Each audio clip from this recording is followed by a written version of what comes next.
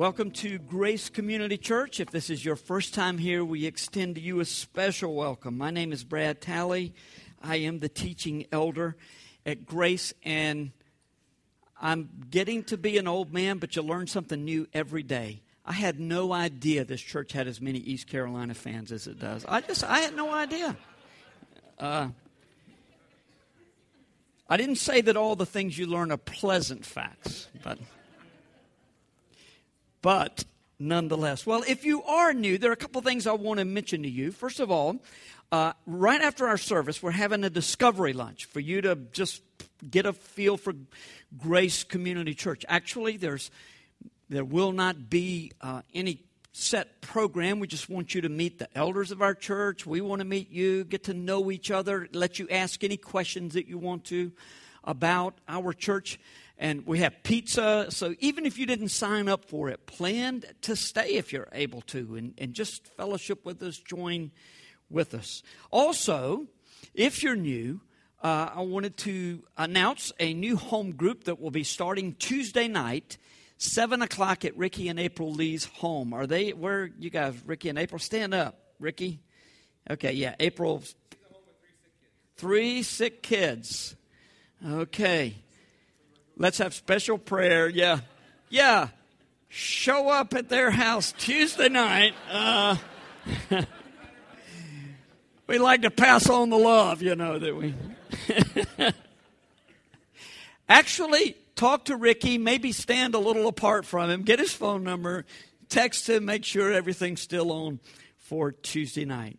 It will be a good time. Progress is perhaps the most enduring myth of the modern world, and it is nowhere more deeply enshrined than America. So says Dr. Brian Lee. Now, that's not our very own Brian Lee, who is without question brilliant enough to share such insight with us. There he is over there, Brian. I said, is that our Brian? And then I read that, no, he's the pastor at Christ United Reformed Church in Washington, D.C. Unless you've got a gig on the side, that's not you. But think about that. Progress is perhaps the most enduring myth of the modern world, and it is nowhere more deeply enshrined than in America. And who would disagree with that statement? Who would disagree with the fact that we see progress in this land in particular? Allison Talley, last Friday morning, not this past one, but the one before that, became an American citizen. Woo! And if we go to war with Australia, she has to fight with us. So, yes, we've got her on the right side now. And we don't have to worry about a fifth column here, But we were just talking the other day, and I said, we were just set up for this success, for innovation, for business, for growth of wealth. Just think of all the things that have been invented in America, all of the contributions that Americans have made to the world, and our government used to be anyway set up that way. Listen, brilliance rises to the top anywhere, and so I'm not saying we're better than anybody else. I'm just saying we had a great system in which it allowed innovation to come forth. Progress in America progress is almost synonymous with America, or at least in our minds anyway. Who plans to get an iPhone 6 in the near future? Anybody planning to do that? How about an Apple Watch next January or February when they start selling Apple Watch? You plan to get one of those? Jack Lynchy wrote the lead article this past week for Time Magazine on the new innovations, and he was not very kind to Apple when he said the Apple Watch is more than the internet, always at your fingertips. It tracks your movements. It listens to your heartbeat. It puts your whole body online. This isn't just a new product. This is technology attempting to colonize our bodies. Close quote. Many people are connecting the Apple Watch with an acceleration of the move toward singularity. You know what singularity is?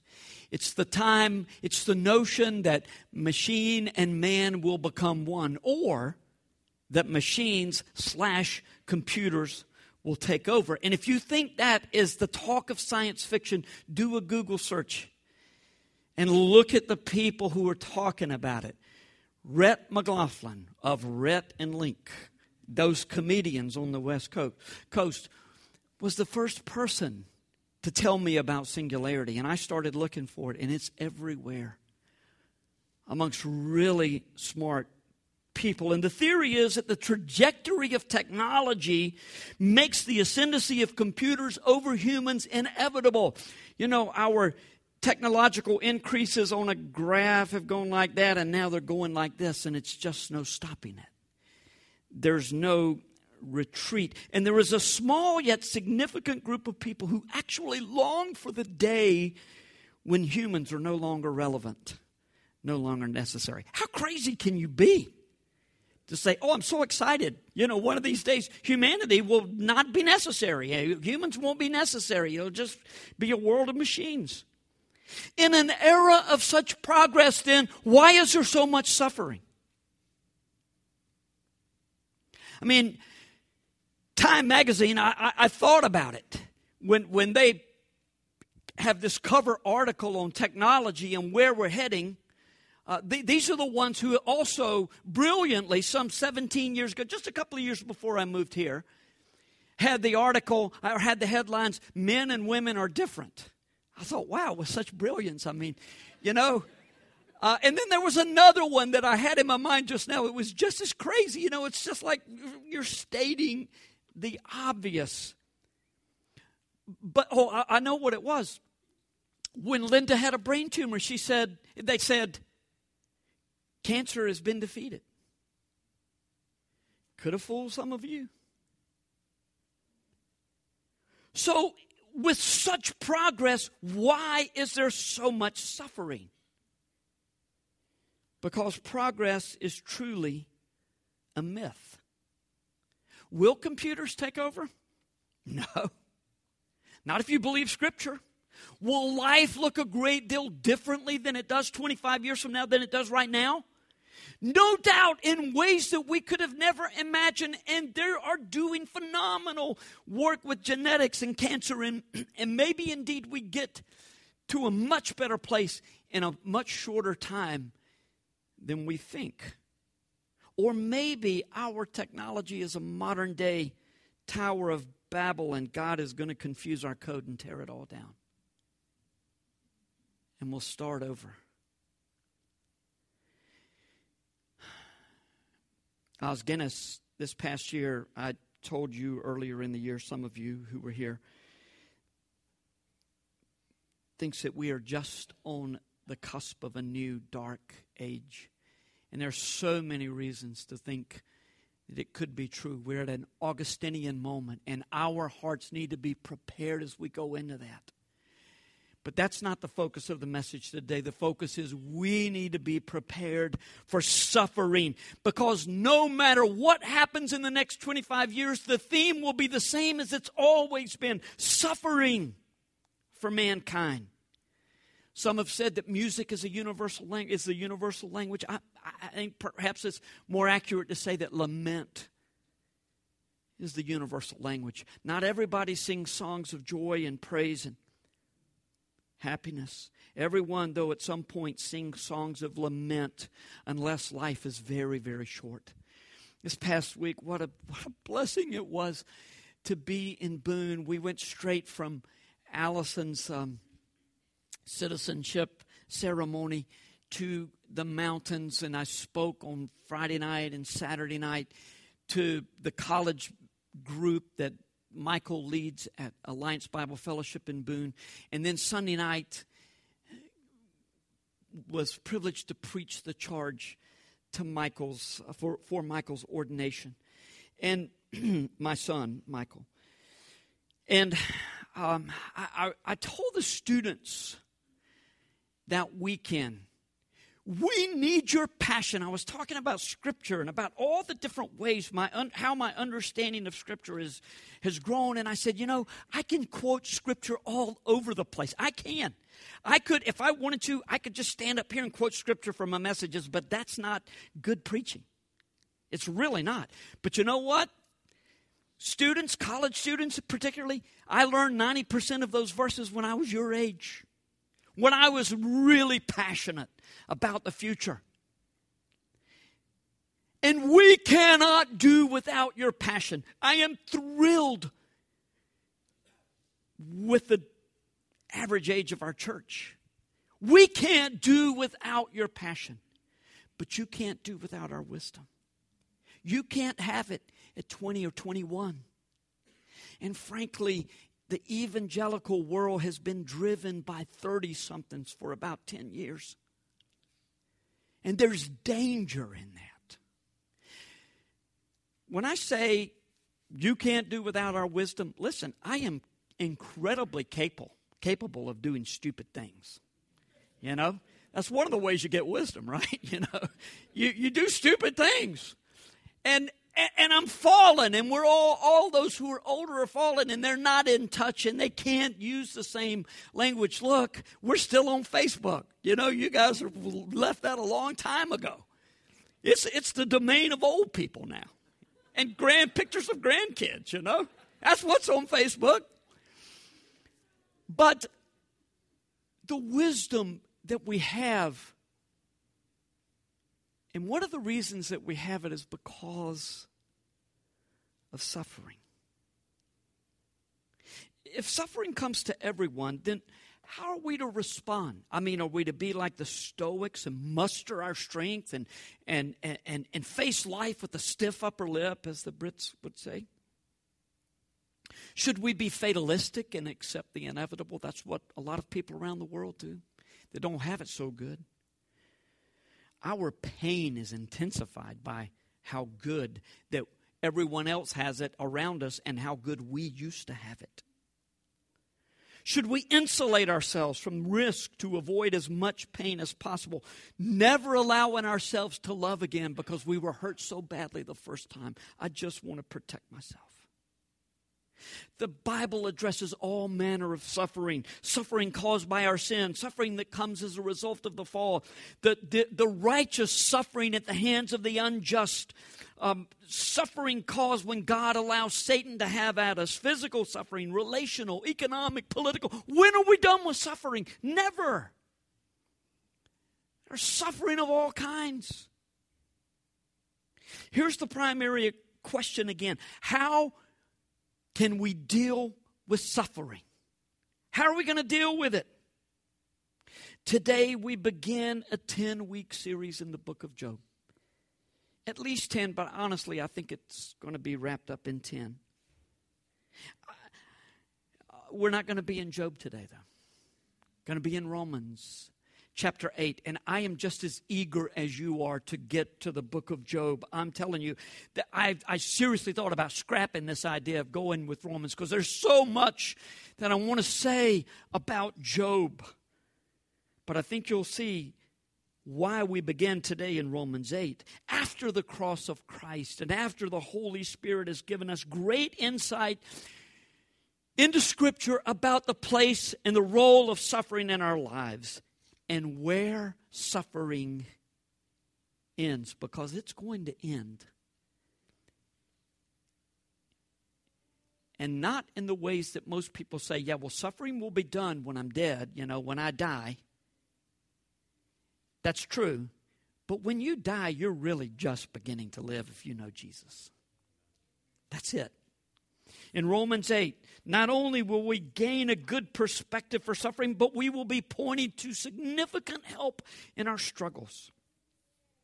And in the same way that suffering, when we go through a particular time of suffering in our lives, in the same way that's like a snapshot, and it's really not the whole picture, it's just a snapshot along the way. So it is with this series. If you miss part of this series, you're just getting snapshots. You're not getting the whole picture. Today is going to be very much like seeing the whole puzzle put together. And then next Sunday we're going to tear it all apart and start putting the pieces back together. But even as we put the picture completely back together, it's going to have lines and curves and all the limitations of cardboard. A puzzle can only do so much in presenting the full picture. One day, when we step into the beautiful new heavens and new earth, we're going to recognize that our understanding was nothing close to the reality that God has prepared for us. Today, we're going to begin with that end in mind. So let's get to Romans chapter 8, 18 to 30, where we will see purpose to our suffering that Job couldn't have imagined. Job imagined suffering that most of us can't. We have purpose for suffering that Job couldn't have known about. So would you please stand for the reading of God's Word? Romans 8, 18 through 30, and I will be reading from the English Standard Version. For I consider, I've weighed it up. I've thought about it carefully, and I have come to this settled conclusion, is what Paul is saying. I consider that the sufferings of this present time are not worth comparing with the glory that is to be revealed to us. For the creation waits with eager longing for the revealing of the sons of God. For the creation was subjected to futility, not willingly, but because of him who subjected it, in hope that the creation itself will be set free from its bondage to corruption and obtain the freedom of the glory of the children of God. For we know that the whole creation has been groaning together in the pains of childbirth until now. That's a very graphic picture for you ladies, isn't it? Not so much so for the men, but we get the idea. Imagine this. Creation has groaned in the groanings of childbirth until now. And not only the creation, but we ourselves who have the first fruits of the Spirit groan inwardly as we wait eagerly for adoption as sons, the redemption of our bodies. For in this hope we were saved. Now hope that is seen is not hope, for who hopes for what he sees? But if we hope for what we do not see, we wait for it with patience. Likewise, the Spirit helps us in our weakness. For we do not know what to pray for as we ought. But the Spirit himself intercedes for us with groanings too deep for words. And he who searches hearts knows what is the mind of the Spirit, because the Spirit intercedes for the saints according to the will of God. And we know that for those who love God, all things work together for good, for those who are the called according to his purpose. For those whom he foreknew, he also predestined to be conformed to the image of his Son, in order that he might be the firstborn among many brothers. And those whom he predestined, he also called. And those whom he called, he also justified. Those whom he justified, he also glorified. Our Father, we cannot even begin to imagine what glory in us looks like. We speak of your glory all the time, but the beautiful blessing that most of us we seldom think about and almost never fully appreciate the fact that you are glorifying yourself and us, and you will bring us into glory. And we will be part of the glorious new heavens and new earth. Lord, it feels like anything but that for a lot of people today. And so I pray that today, as we consider hope in these next many weeks when we walk through a dark valley with our brother Job, and we pray that we would find encouragement. Encouragement in the Word, strength in the Word, who points us to the Word, the man of sorrows, Jesus Christ. And in His name we pray. Amen. Thank you. Be seated.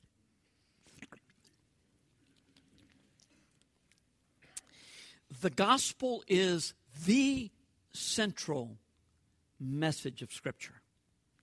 If you don't believe that, you probably don't believe the gospel.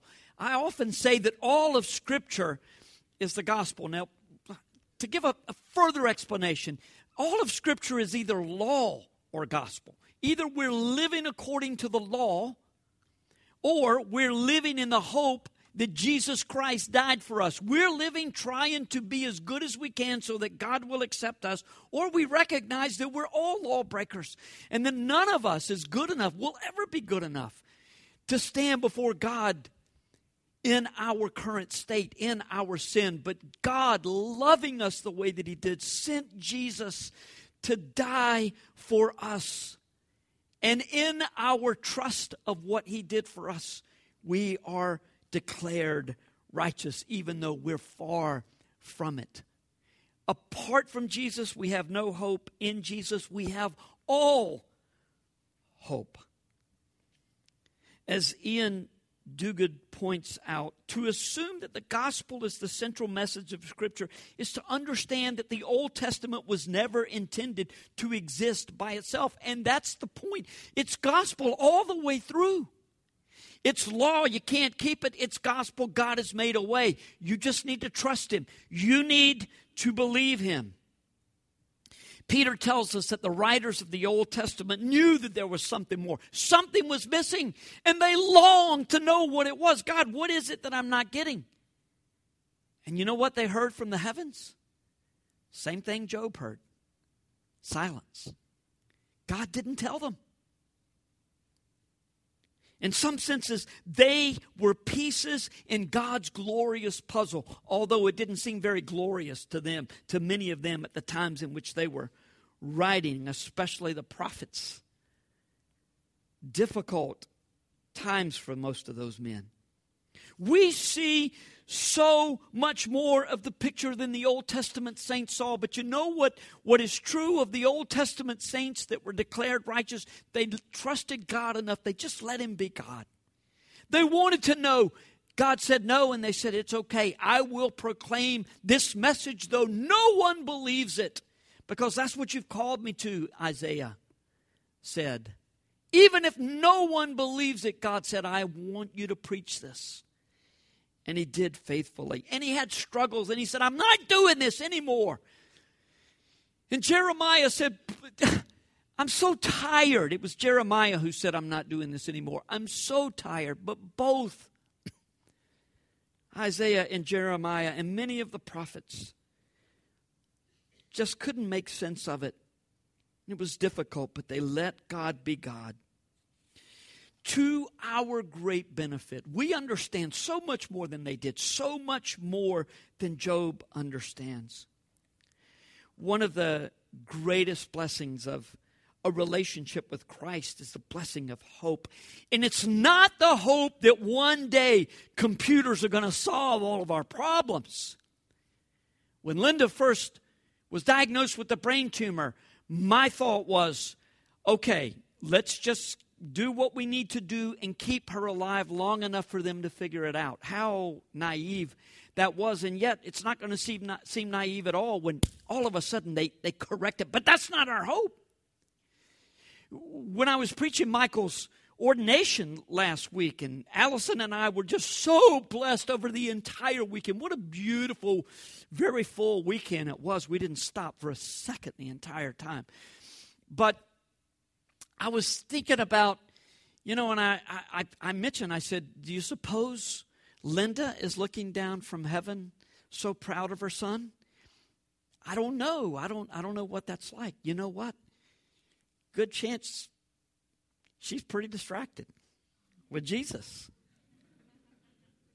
She would have been so proud if she were alive. But you know what? She's got better things than her family to think about right now. Do you really believe that? I do. Now, God may allow that for her to see, and that completes her joy. But if He doesn't, it's all right. Because we know that what awaits us, we can't compare it now. Isn't that what He says in verse 18? It's just no way to compare it. All this progress we have made extends our lives, that's for sure. Several of you have endured the torture of chemotherapy in the last few years, and without it, you probably wouldn't be here. That is progress, but it is, in the end, only delaying the inevitable, isn't it? I mean, aren't we all going to be there and somebody preaching and saying, you better make the most of it now? You better look to the Lord, because one day it all ends. If our hope is in this world, not only is it a temporary hope, it is wildly misplaced, because life goes on after the grave. Our hope is in the future. And there is so much in Scripture that cheers our hearts and gives us hope for the present. But biblical comfort for the present. But biblical hope is that one day we will be delivered of 100% of this suffering. And we'll have new bodies. We're waiting for the redemption of the body. And we'll be with Jesus. And there'll be no more sin, no more mistakes that we walk away saying, oh, why did I say that? Oh, why did I do that? Or I can't believe I can't get victory over this sin.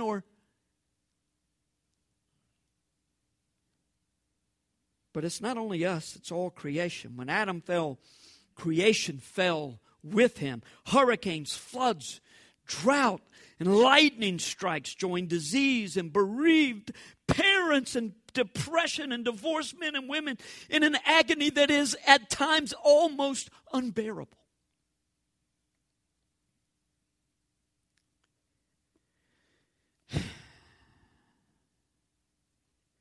Futility, Paul calls it. God says, futility. Futility can range from the driver in front of you texting through a left turn cycle to a doctor making a mistake that turns a routine surgery into the tragic, unnecessary loss of a loved one, or a drunk driver leaving you paralyzed. Who did this to us? Who is responsible for this misery? Look, I'm going to talk in a few weeks. I want to say everything today, and I can't do it, You're going to feel like it when you see the clock at the end. No, I'm just kidding. I'm going to talk about the witch hunt mentality that is in America right now, where there is so little room for redemption. A lot of bad stuff is happening, absolutely. But why don't we just go ahead and crucify him right now? And God help you when somebody points at you and says, witch, to the stakes. You've been saying it for months, years. Got to stop. We'll get there. So who's responsible for all this futility? Is it Satan? I mean, Satan has a big role in our misery, as we're going to see in Job. But few of us would deny that we are at times, maybe even more often than not, responsible for our own misery. I brought this on myself. Even so, who subjected this world to futility? I'm not sure you're going to like the answer. It's the same one who gives hope in response to the futility he brought upon the world. Satan has no power to give genuine hope. God is the only one who can give hope, and the one who gives hope in Romans 8 is the one who subjects the creation to futility. This in no way assigns blame to God for the misery in this world. It's a response to our sin. It's the consequence of our sin. God must punish sin. Thank God for Jesus, as we will see over and over, taking that punishment for us. In our text, God encourages us in the midst of all this suffering. He encourages us in 3 different ways. Even as we're told, the very creation groans in agony. The first word of encouragement is the promise of glory. The promise of we're glorified. We will be glorified. There are a lot of verses in Scripture that I can't make any sense of. John 17, where Jesus says, just as you and I are one, make them one with us. In the same way, what does he mean by that? What does Peter mean when he says, we have been made partakers of the divine nature? What does that mean? It's certainly not that we're divine, but he brings us into a communion that is unbelievable. And the glory that will be revealed in us is something most of us just we don't think about. It's an encouragement. And it's not, just wait till the game next year. We'll get you next year. It's not that. It's not, I'll be on top. We're going to be glorified with Jesus. Over and over, we're called joint heirs with him. He's the firstborn among many brothers, as we're told in our text today. Glory may be the last thing you feel at the moment, but one day you will see God's design for you is beyond your wildest hopes, imagination, or dreams. That's why we're beginning this series on Job with the end in mind. Whatever you're suffering, it will be worth it. God promised. Are you having trouble believing that? Well, go to the Lord in prayer. Oh, thanks a lot. I really appreciate that. I've been praying for X number of years, and people have told me, if you'll just have faith, God will do this, God will do that.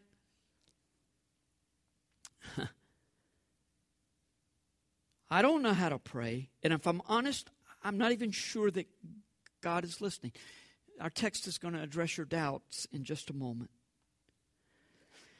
Then and only then, as we pray and find encouragement in prayer, do we begin to believe that all things work together for good for God's covenant family. For now, the creation groans. But we have hope. And our hope is in the redemption of our bodies. That will be a grand day, won't it? I mean, for the time being, though, we have the Holy Spirit, God's guaranteed deposit of good things to come. He cannot withdraw that earnest of the Spirit, as the old language says in Ephesians 1. He's given us, when the Spirit is given to us, it is a non-refundable down payment. It is a promise that we are going to have the blessings that the Spirit enjoys in heaven forever. Are we going to have that better day in this life? Maybe, maybe not. But if this life is all that matters, we ought not to be here. We ought to be doing something else with our time. But we are here because this world brings us to such desperation that we're drawn to the place where we find hope. Remember, Scripture, the Spirit don't work apart from each other. The Spirit always works in accordance to the Scripture. The Scripture never tells us anything that the Holy Spirit's the author. Inseparable. So go to the Word, stay in the Word. And one of the ways that you do it is coming here and getting in home groups where you can talk with one another about the deepest sorrows of your heart. Some of you won't, though you can't. I know you can't. That's one of the things that makes it difficult. Some of the struggles, some of the pain is so private that you just don't feel like you can share it. It's a mistake to keep it entirely to yourself. You need to have trust in someone you can talk to. By the way, we've got a wonderful group of elders. We got some wonderful home group leaders. They're not going to, we're all fallen, but I don't anticipate in any way that they are going to abuse your trust and take what you say and talk to other people about it. But you need to talk to somebody. I can't look, just in this study alone, there's so much reading that I have to do. You've noticed maybe I don't respond to the prayer request on the city. I don't wish people happy birthdays anymore. Happy birthday, Kathleen McKinney. By the way, where are you? Is Kathleen here? 89? Is that? How old, Kathleen? 89. Praise the Lord.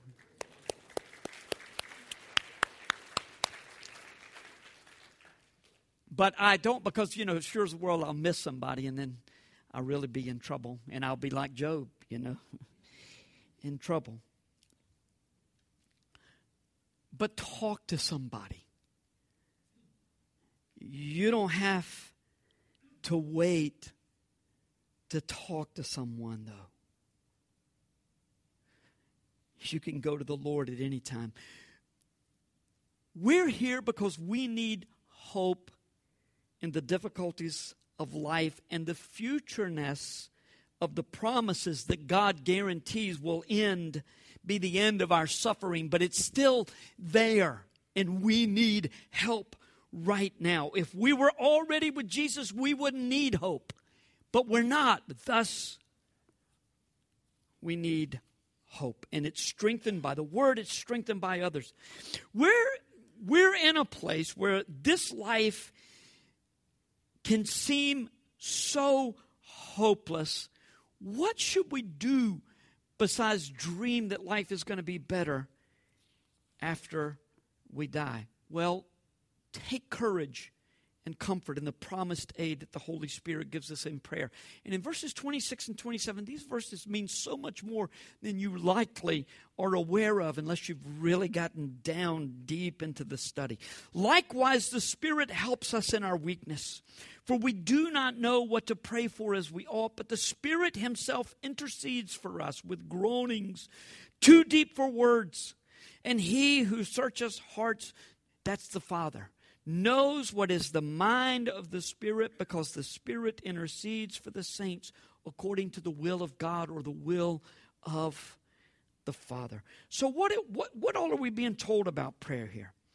First, because of the groaning of creation and because of intense suffering at times, we don't really know how to pray. Now, we do pray, and it's pretty desperate. Help! Help! It's a natural response to pain and to suffering. Help me, God.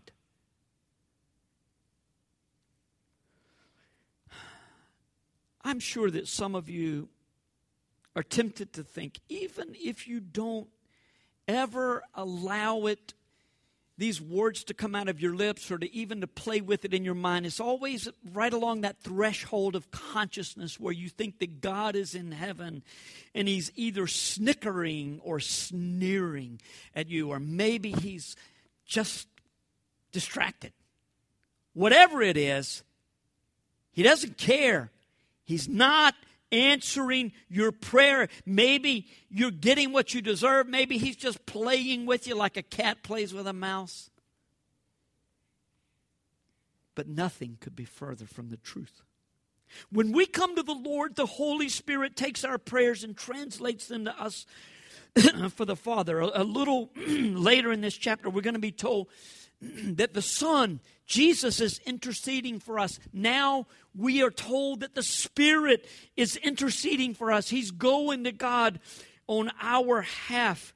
But since we don't always get our prayers right according to the will of God, the Spirit does that work for us. When we pray, Lord, heal me. The Spirit says, Lord, what she means is to give her grace and for her to glorify you in this time and heal her relationships with family members. The Father says, I'm with you, Spirit. I'll grant that request. Now, that may not be all that comforting to you, but truly, if you've staked as much as you have on this being true, and you have, I know many of you have. If you've staked that much on it, do you really want your will to prevail over God's will? No, you don't. You want God's will to be done. And at times you're going to be angry with God. You're going to be so disappointed, which is really funny when you think about it. I'm disappointed with God.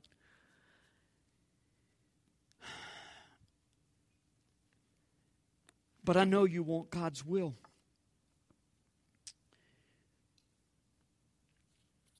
We're told that the Spirit groans before the Father. Even though we don't know how we should pray, we understand groaning. It feels like we're the ones doing the groaning here. But it's the Spirit, and it's not just some sort of God language that He's talking about. I mean, you get this picture of the Spirit groaning. Are you brokenhearted? The Holy Spirit's heart is broken with yours, and His translation of your prayer to the Father is given with the most tender care imaginable.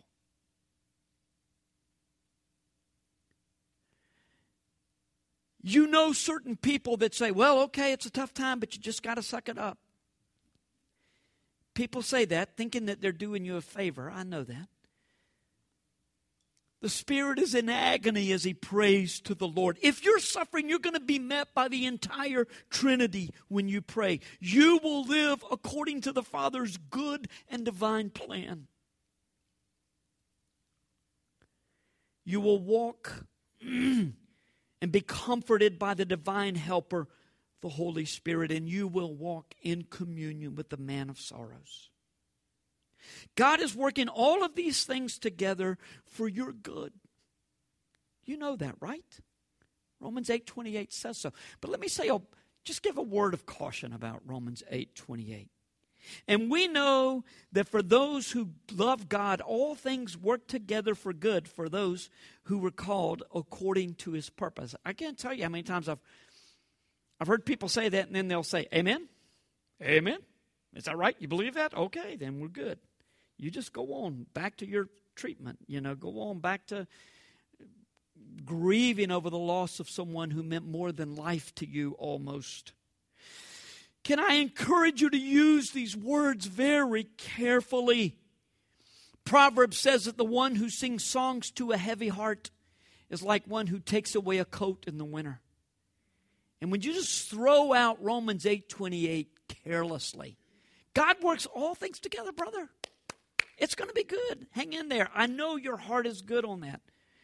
But ask yourself this question. Have I earned the right to use this verse with somebody? Otherwise, you're throwing it at them. And if you say, how do I know? How can I know if I have suffered enough that I am now qualified to use this verse, qualified as a bearer of encouragement to others using this verse? If you have to ask that question, just wait a little while, okay? You'll know, and you won't be throwing it at anybody.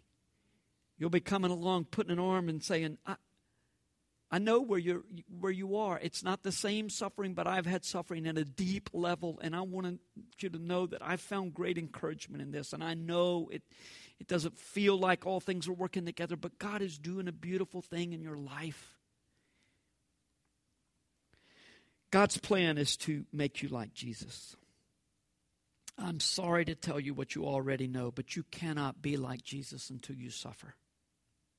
It's good that you have devotions, and it's good that you pray and that you share the gospel with other people. But until you learn to trust God when it makes absolutely no sense in this world to do it, even though because you recognize that God is the one who could remove your pain if you want to. And it makes no sense to trust Him. Until you trust Him in that place, then your conformity to the image of Christ is incomplete.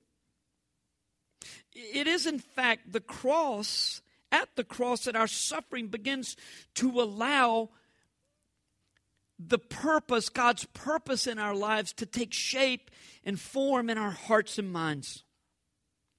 Suffering is a part of God's design for His children. And unfortunately, it is impossible for any of us to always respond in a spiritual and trusting manner and with that kind of heart. Our nature is desperate for control, and suffering, by definition, takes our ability to manage our lives out of play. At some level, anyway. But God is working for our good and for His glory. The end of Romans 8 reminds us that no matter what happens, God is for us. Look, if you're feeling it, you may as well say it. It took me almost 40 years to say, God, what is up with this? Why are you doing this to me? I mean, I knew better, but I'd been trying to. I've heard people say that the story of Job is God's big enough to handle your questions. And that's true. Psalms tell us that. We're the only religion where the writers of the religion complain to their God. God's big enough to handle that. I don't know. I'd say maybe the lesson of Job is more along the lines of should have kept your mouth shut, you know. But we're going to see there's just so much beauty and symmetry. There's such symmetry in Scripture, and you're just going to see the way all of this works together. I'm so excited. I can't stand it except for the fact that it worries me that I'm preaching on Job, you know, because I'm thinking like, what's up for you, Brad? I always get tested, and I've been in that place. I know some of you are in that place right now, and I'm not sitting in your seat at the moment. I've sat there or somewhere close, and I remember what it feels like. And by the way, let me just say this principle. This is just an observation on my part. This is not a biblical principle. But if you're thinking, oh boy, we're preaching on Job, what's the Lord trying to prepare me for? Most likely He's not preparing you for anything. Job says, that which I greatly feared has come upon me. And it's true that we're going to face things that we thought we're going to have, where we're scared. And people said, oh, don't be such a worrywart. And then they happen, and we're secretly glad to say, see, I told you I was going to have this. Look, more often than not, haven't you found that when you worry about something, oftentimes it doesn't come. But when you go through a real deep valley, you look back and you see how God was preparing you all along. You didn't know He was, but that's how He prepares us. And so the end of Romans 8 reminds us that no matter what happens in our lives, God is for us. He will never leave us. Nothing will ever separate us from the love of God through Jesus. Take comfort in God's word. What then shall we say to these things? If God is for us, who can be against us? He who did not spare His own Son, but gave Him up for us all, how will He not also with Him graciously give us all things? So there it is. Suffering in view of the cross, which is the subtitle of this series. When you suffer and you say, God, how could you? Go to Romans 8:32. He who did not spare His own Son. Because you think this life is hell, it's not. Jesus endured your hell on the cross. If you believe Him, you have this hope that is glory beyond. And you say, why am I going through so much when others have so little trouble? First of all, you don't know their troubles. Secondly, it's nothing. It's nothing compared to Jesus' response to our questions about suffering in the cross. One of the great difficulties of suffering is a sense of condemnation. The sense that we just don't measure up. And maybe I deserve this. Romans 8 answers that as well. I want us to read these last 9 verses corporately. Let's just read them together. Would you stand and let's read, beginning in Romans 8:31. I hope we can do this together well. Let's say it. What shall we say to these things? If God is for us, who can be against us? He who did not spare his own Son, but gave him up for us all, how will he not also with him graciously give us all things? Who shall bring any charge against God's elect? It is God who justifies. Who is to condemn? Christ Jesus is the one who died. More than that, who was raised, who is at the right hand of God, who indeed is interceding for us. Who shall separate us from the love of God? Shall tribulation or distress or persecution or famine or nakedness or danger or sword? As it is written, for your sake we are being killed all the day long. We are regarded as sheep to be slaughtered. No, in all these things we are more than conquerors through him who loved us. For I am sure that neither death nor life, nor angels, nor rulers, nor things present, nor things to come, nor powers, nor height, nor depth, nor anything else in all creation will be able to separate us from the love of God in Christ Jesus our Lord. Amen. Next week, we're going to begin to walk with Job as he faces one catastrophe after another. And that's the way it comes, isn't it? I mean, it's like it would be one thing if this is what I had to deal with, but it's just piled on top of piles that already exist. I want to share our theme verse for this series, also from the New Testament. Hebrews 13:8. Jesus Christ is the same yesterday and today and forever.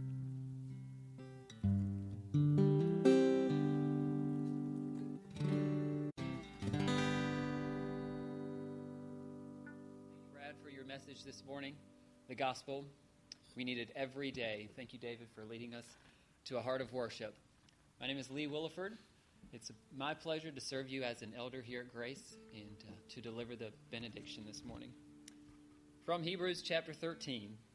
Now may the God of peace, who brought again from the dead our Lord Jesus, the great shepherd of the sheep, by the blood of the eternal covenant, equip you with everything good, that you may do his will, working in us that which is pleasing in his sight, through Jesus Christ, to whom be glory forever and ever.